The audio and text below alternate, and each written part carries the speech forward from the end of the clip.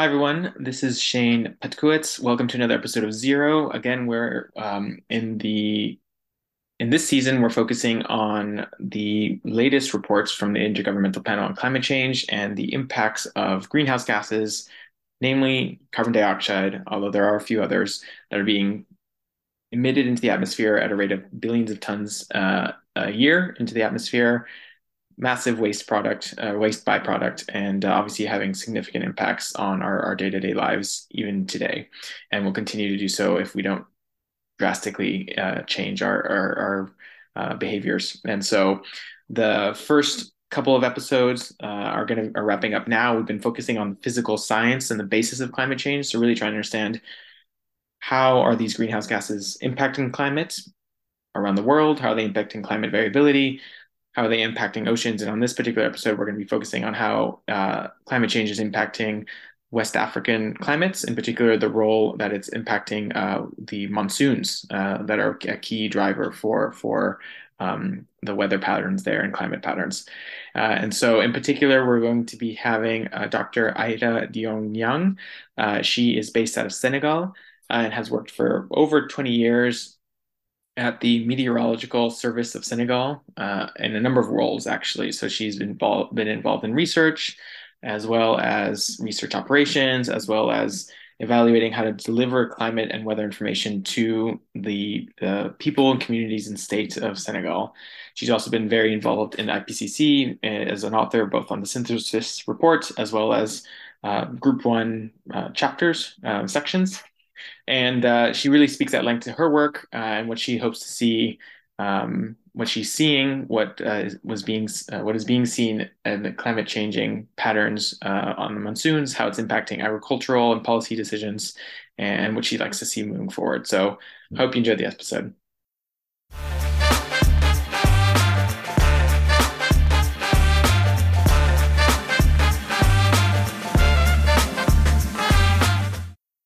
Well, first of all, the West Africa weather and climate is driven by the West African monsoon. A monsoon generally refers to a seasonal transition of atmospheric circulation and precipitation in response to the annual cycle of solar insolation and distribution of energy. The West African monsoon arises from the difference in temperature between the Sahara in the north and the Gulf of Guinea Ocean in the south. This region extends to over a vast and contrasting geographical region from the equator to the margin of the Sahara and from the Atlantic coast to inland, in central North Africa. The West African monsoon actually is determinant for many aspects of life in this region, and of course for Senegal, including the fact that agriculture is rain-fed, mostly rain-fed, also pastoralism, especially nomadic breeding practice is also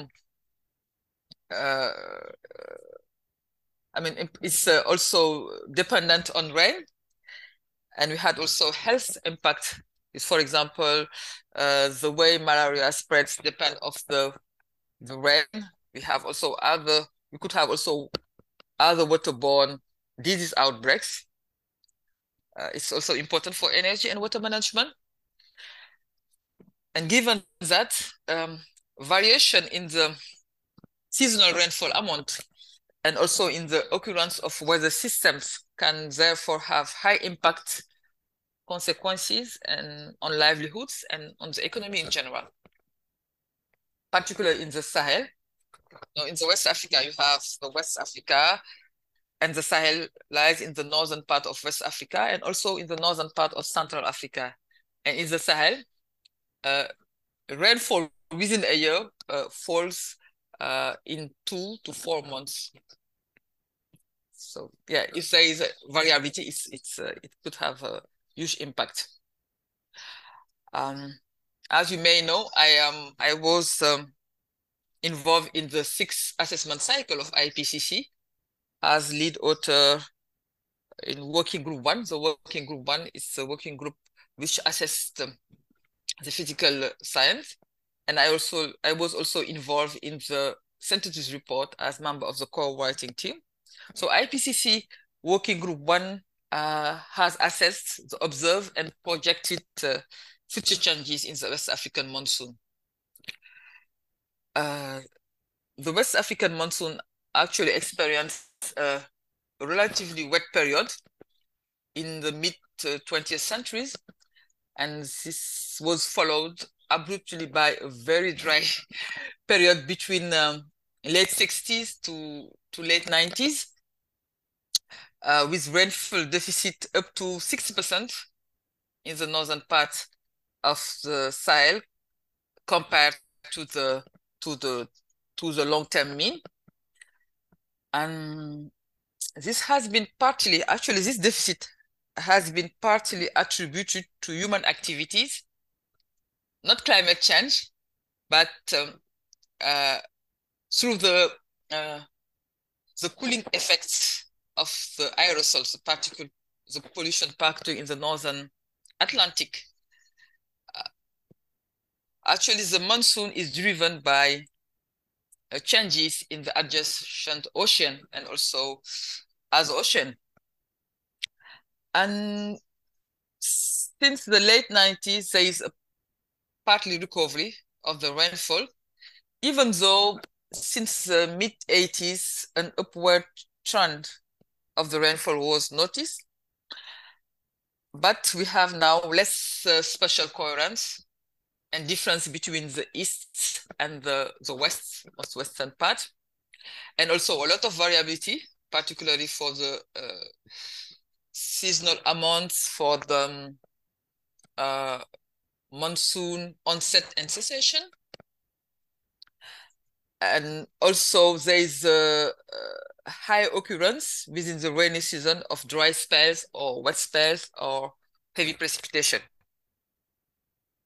And the recovery of the monsoon has been attributed partly to the combined effect of the increasing greenhouse gas concentration, and decreasing of aerosols I mentioned earlier over Europe and North America. This is what has been observed. But in terms of projection, future rainfall in the monsoon region will go in opposite direction between the eastern and central parts of the Sahel and the western parts. So, increase of rainfall, global increase of rainfall is projected for the eastern and central part of the Sahel, and general decrease of rainfall is projected for the outermost part, including Senegal, and also part of the Guinea coast along the West African coast. It's interesting that you've identified these two competing drivers, right? There's obviously just greenhouse gases emissions is one aspect, but then also aerosols in other parts of the world are having an impact as well. That's fascinating. So as now that we know, well, as we're getting a better understanding about the impacts, different impacts on weather patterns and monsoons in Western Africa, and the fact that there is a significant well, generally everywhere, but rainfall has a huge impact on agriculture, on pastoralism, and other aspects of those countries. What do you project, or what are we starting to see in terms of those impacts? You know, that there seems to be a lot of variability. What are we seeing now on the ground? Yeah, I just mentioned changes in precipitation, but also even across Africa, there are common changes, particularly regarding mean temperature and hot extreme. There will increase, and the increase also will continue throughout the 21st century. And when we talk about hot extreme, we do not forget also increase in the heat index. It's a parameter that takes into account both humidity and temperature. And it is a special threat for many parts of Africa where temperature above 30 degrees is common, but also even for region with relatively low temperature with high humidity, that could be also a threat in West and Central Africa particularly. And also we have regional sea level rise that has increased at a higher rate than the global mean, which is 20 centimeter since 1900. Yes, the increase have been higher over the past decades around Africa. And what is important to note that it's regardless of the greenhouse gas emission scenarios we are going to take, mean sea level will continue to rise globally and around Africa for decades and even centuries, because there are already some processes that have been going on that we couldn't stop, like melting of glaciers and and sea level rise due to the fact that the ocean is warming also. And this will contribute to increase in frequency and severity of coastal flooding, coastal erosion, particularly along sandy coasts, such as the one we have around the Gulf of Guinea. And also, we note that in Africa, particularly in West Africa, many industries and cities are localized in coastal areas. And also in heavy precipitation, it is important also to know that regarding heavy precipitation, IPCC has considered a period from 1950 to present, and due to lack of publicly available data, we couldn't have a clear picture of observed change in many parts of Africa. But what is clear is that in terms of projection, heavy precipitation events are projected to increase almost everywhere in Africa from 1 degree Celsius of global warming, even in regions projected to experience drought, such as Northern Africa, Southern Africa, Madagascar, and Western West Africa. And also we have tropical cyclones in southeast part of Africa with an increase of average wind speed and associated heavy precipitation projected to increase. And also the proportion of cyclone of category 4 and 5. All this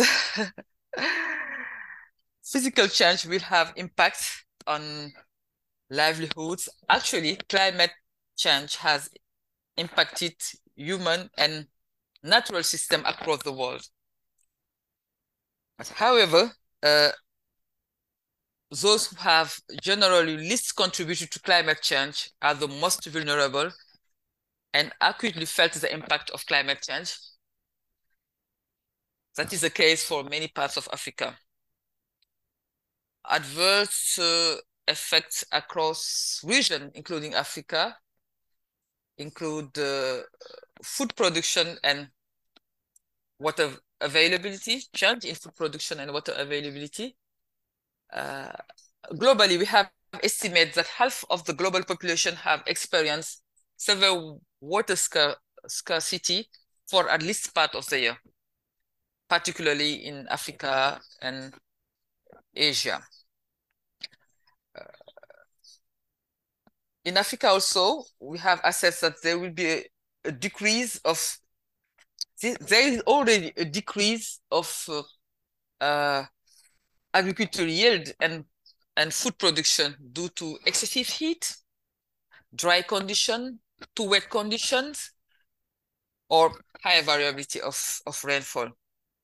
And also a decrease of fish yield, particularly in the tropical parts of Africa due to deep sea migration of species or migration towards high latitude. This is just an example for food production and water availability. We have also example in health and well-being. example on effects in cities and settlements and infrastructure, and also change in ecosystem structure. Yeah, there are lots of impacts, and I appreciate you providing an overview. Obviously, whether it's on the cities and settlements, whether it's agriculture, whether it's just availability of water. I'm curious, I want to focus on the topic of meteorology and the services provided by that. Given that we're understanding in a better way the variability of weather and changing climates, how do we use that information to help either adapt to or mitigate some of these changes that we're seeing? Can you just speak a little bit to that? Yeah, climate information is being provided in many parts of Africa and taking account the specific context of different countries, different communities. All these contexts should be taken into account and to co-design first the products that will be needed for effective decision making. For example, my institution has, and myself, including myself, we have been working for many years with farmers and also with fishermen to see how better we can provide climate information and how better we can disseminate this information, and also in general, how better we can build early warning systems that could be considered as an effective and low-cost adaptation method. But for that also, we have some challenges related to data availability, some challenges related also to accuracy of climate models, weather models in tropical areas in general. Yeah, that's fascinating. I'm wondering, can you give a few examples of your work with these either farmers or fishermen? What feedback have they provided, or what have you learned as part of how best to provide that information? Yeah, actually, it was a mutual learning. And at the beginning, we thought that would be very difficult for them to understand the climate variability of our region. But we were surprised that they have also their own method of observing the variability. And yeah, we learned a lot how they build their knowledge based on how the environment is changing, how the animals are reacting, for example, at the beginning of the season. But what they acknowledge is that the way the knowledge they had is challenged by the fact that there is a lot of variability. And we were there to tell them, we know that, and we have also other way to observe, to predict, and to forecast weather or to predict the climate. And we can work together and to see how we can also provide, because there are some specific contexts you need to consider the gender issue in providing the information, because they have different channels. For example, we started providing information on mobile phone, but we realized that most women have no mobile phone. If there is one in the house, it's for the man. And so we come up, find a way to provide information through the woman grouping they have. And we train some people in the community who will contribute to disseminate the information to the wider community. Yeah, and also they understand that it's not accurate or 100%. They understand that it's not accurate 100%, but we need to be transparent to say why that was not accurate and how we can better figure out. Yeah, it was a interesting activities, and at the end, what is important is that the people who are applying, who are taking decision based on the climate information, get a greater yield than others. I find everyone wanted to get the climate information, but also we need to think that climate information is only one part of the puzzle. There are many other things that are determinant for agriculture or for farming. Absolutely. Yeah. I mean, there's so many different aspects. It's fascinating that you've were able to, I mean, it is exciting that you were able to learn and understand how best to disseminate that information to different community members. And obviously I mean, I would assume, maybe correct me if I'm wrong, but I assume the more information, the better, just that we can at least understand and just have more data to assess and evaluate. I'm just wondering how has that happened over the last, in your experience over the last 10, 20 years? How have there been I assume there have been efforts to try to just generate more data so that people can kind of evaluate analysis. Is that kind of an area of focus for you, or is that outside of the scope of the tremendous increase of satellite data, but at the same time, in many parts of Africa, there is a decline of observing systems, which will lead to less accessibility of in situ data. Because even we have satellite data, we need also to have in situ data to validate the satellite data, and also for some analysis, in situ data are the best one. And also we need to build capacity to use available data, either satellite data or model output data. We are building capacities, but that is really heterogeneous across Africa and across West Africa particularly. Yeah, I see. And so I want to shift conversations a little bit. I think it's fascinating. I'm curious how you've incorporated this information. I know you're involved in the Working Group I for this past IPCC report, obviously, as well as the synthesis report.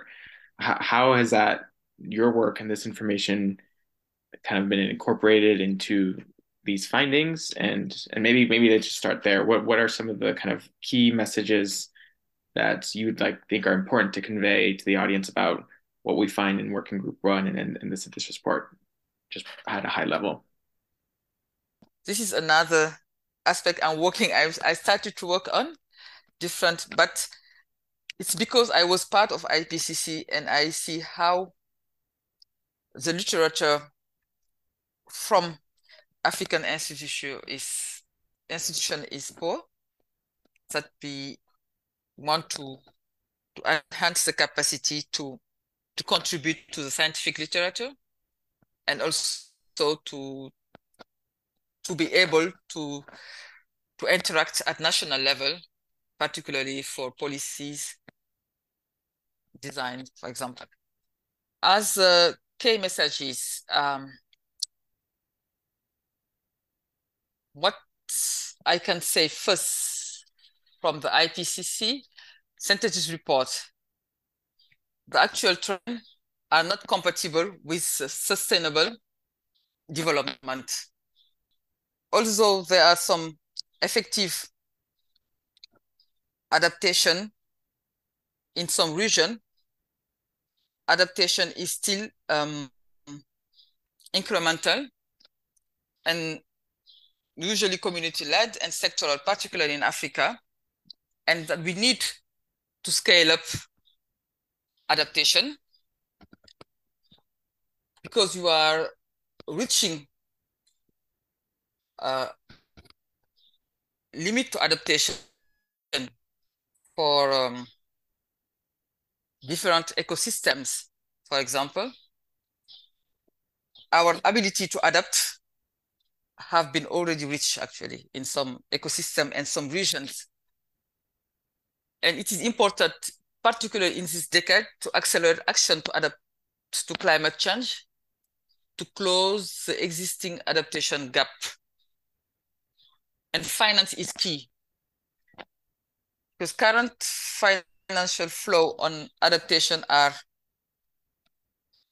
insufficient to and hold back implementation of adaptation, actually. There is a small proportion of globally tracked finance that has been targeting to adaptation compared to mitigation. And also there is an increased evidence of maladaptation actions that are not unsustainable, for example, in agriculture, buildings, or even sea level rise protection. And the first effort to reduce climate change risk is to reduce or avoid greenhouse gas emissions. And our effort to reduce greenhouse gas emission have been not enough. And we need to have the deep, rapid, and sustained greenhouse gas emissions in all sectors in this decade. The global warming level of 1.5 could be reached in the first half of the 2030s. And we know that some risk will increase even with a global level of 1.5 degrees. So we have a narrow window of opportunity, which is rapidly closing, actually. And it will become more challenging, actually, to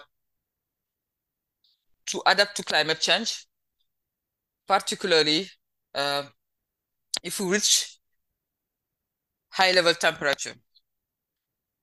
And for that, scaling climate finance is crucial to climate resilient development, especially in developing countries where the finance gap and opportunities are the largest. Yeah, thank you. Those are some very poignant messages. The word scaling came up a couple of times, having to scale up some of these factors. Can you just give an example? You mentioned I'm a little bit fascinated about this adaptation, and that it sounds like you're reaching, or in some cases have already reached the upper limits of how to adapt to this changing climate. And that is happening in some ways at the communal distributed level. So can you give me a few examples of how adaptation has already happened, and then what you think is a good way, like how do you scale adaptation? What does that mean to you? Is that more of a centralized government taking an approach? I want to kind of explore that more. Yeah, I think we need to embrace a transformational adaptation at all levels, from the government, civil society, including communities, and also private sector. And for that, we need also to rethink how we consider development actually in our region. For example, here in my country, we know that there is a lot of variability of rainfall, and the soils also are tired. And the way we are approaching that is to provide more and more fertilizer.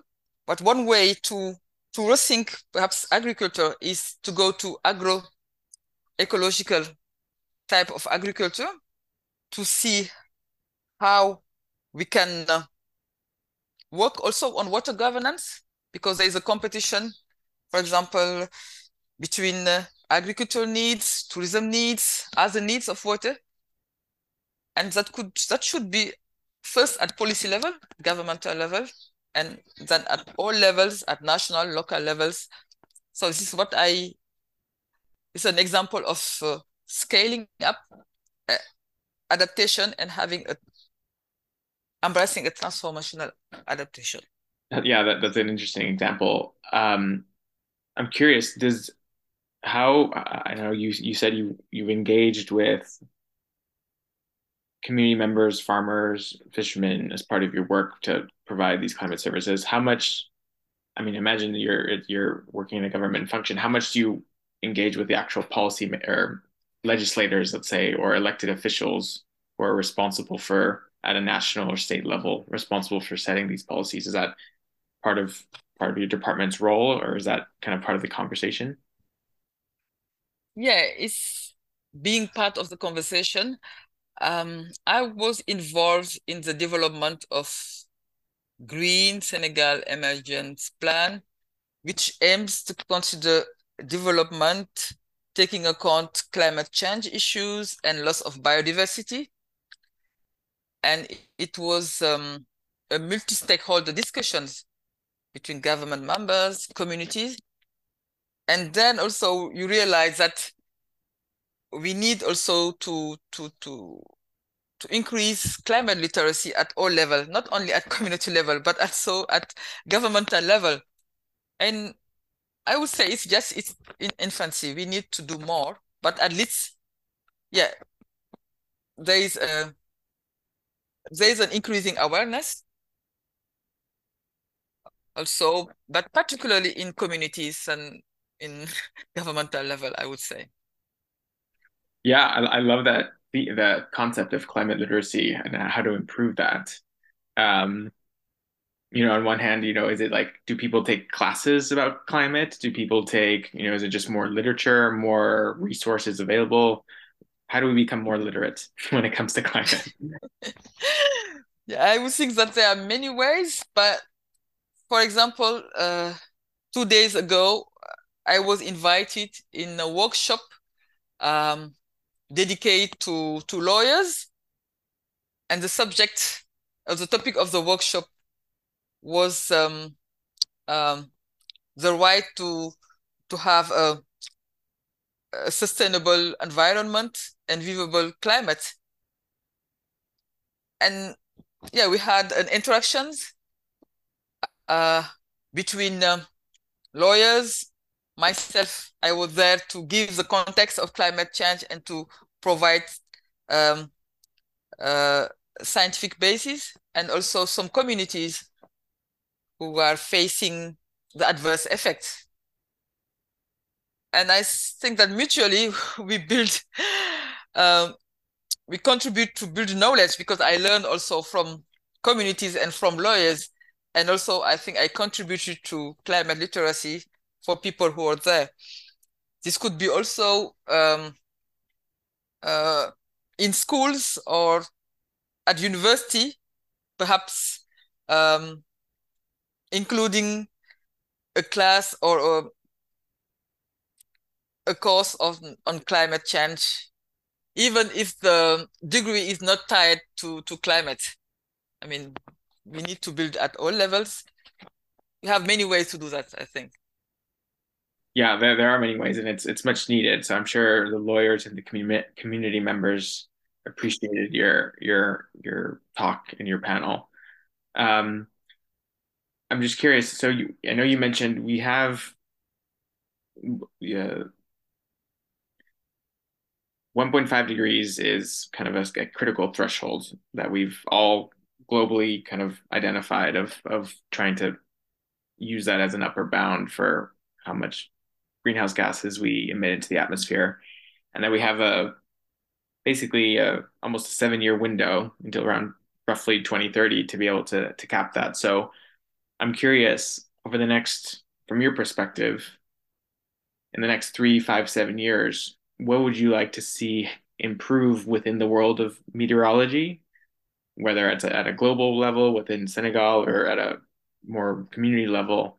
What would you think in terms of what would you like to see happen? What do you think are some key challenges moving forward in this time period? IPCC has been assessing climate change for 30 years now. And now it's established that human activities are responsible of the changes we are experiencing. At the beginning of IPCC, there was a focus on monitoring greenhouse gas emissions, but now we are already facing the adverse effects. It's a reality, and we are even experiencing loss and damages, and that will continue in the future because we know that there are unavoidable changes such as sea level rise. But the problem is, how could we monitor losses and damages due to climate change? And also, even how do we monitor impacts around the world? I would like to see, for example, the World Meteorological Organization helping perhaps others organizations to build common metrics to monitor loss and damages and climate impacts. Okay, interesting. So you mean losses and damages from, let's say, a storm? Yeah. Yeah, that's interesting. And so that would mean, I mean, there's a level of economics there that you need to kind of incorporate into the meteorological, I guess, how would that happen? I'm trying to grasp that. No, because you may have heard during the last COP that loss and damages was part of the discussion for the first time in the official COP. And the IPCC has assessed that we have already faced losses and damages in many parts of the world, including economic and non-economic losses. But the problem, particularly in some regions where there is lack of data of monitoring system, is how to assess the losses and damages and how even to monitor the impacts of the losses damages. Another aspect also, perhaps more relating to more scientific research in my region, particularly the West African monsoon region, is that there is still have a lot of divergence between model outputs. Even there is a lot of improvement from IR5 to IR6. We know that is due to partly to lack of data, but also to the way the physical processes are represented in climate models. And we need more research also to improve the way that physical processes are represented in climate models related to convection, to aerosols, for example. So more research is needed in this area. Yeah. I'm visualizing kind of these three components that are interrelated and they're almost perpetuating themselves. You know, you mentioned there's on the one hand a need to increase data and increase information and granularity on climate, on weather, on losses and damages. But that can really only happen with, you know, you mentioned financing, increased financing or scaling up financing. And so there's kind of like this perpetuating thing. We can't see the damages if we're not measuring them to justify that finance, but then we need the finance to be able to see these aspects. I don't know, am I thinking about that correctly? Yeah, that's true. And as you mentioned finance, I think also we need to scale up. I think I mentioned it, but we mentioned again, we need to scale up finance, particularly for adaptation in our region, but also for mitigation in our region, because even though the emissions per capita are very low in our region. In Africa, let me see the statistics. Yeah, it's very low. For example, in least developing country, it's less than 2 CO2 equivalent ton. CO2, yes, less than 1.7 CO2 equivalent. And the global average is about 7 CO2 equivalent. I mean, even though the emissions are very low right now, we know that we aspire to development, and we have also one of the highest rate of urbanization. And urbanization also, you know that with urbanization, there will be increase of emissions if you want to provide city standards of living. And finance also is needed, and technological transfer to shift from fossil fuel energy to renewable energy. And I think the opportunity are more in developing countries, but finance is needed, technological transfer is needed, and also international cooperation. Absolutely. And a lot to do in the next 7 years. Yeah. We need courage to do that. It's possible, but we need a lot of courage, actually. Absolutely. Yeah, maybe that's the most critical important is courage.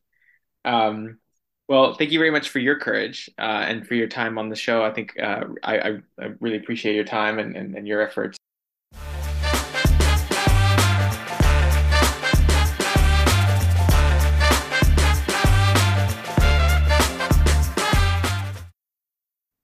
Everyone, welcome back. I hope you enjoyed the episode. It was really interesting to understand what is happening in West Africa due to climate change, the motivation to start exploring losses and damages associated with climate-related events, and the need to scale up adaptation and financing, obviously key priorities. And so this kind of is the conclusion of the first part of the season, focusing on the physical science, and we're going to shift more towards adaptation, understanding how different policies or countries are taking steps to adapt, as well as what are some of the options provided by the IPCC's reports. In particular, the next episode, we're going to be focusing on how Pakistan has been starting to adapt to the significant impacts it's already facing due to climate change. So looking forward to next week. Have a good week.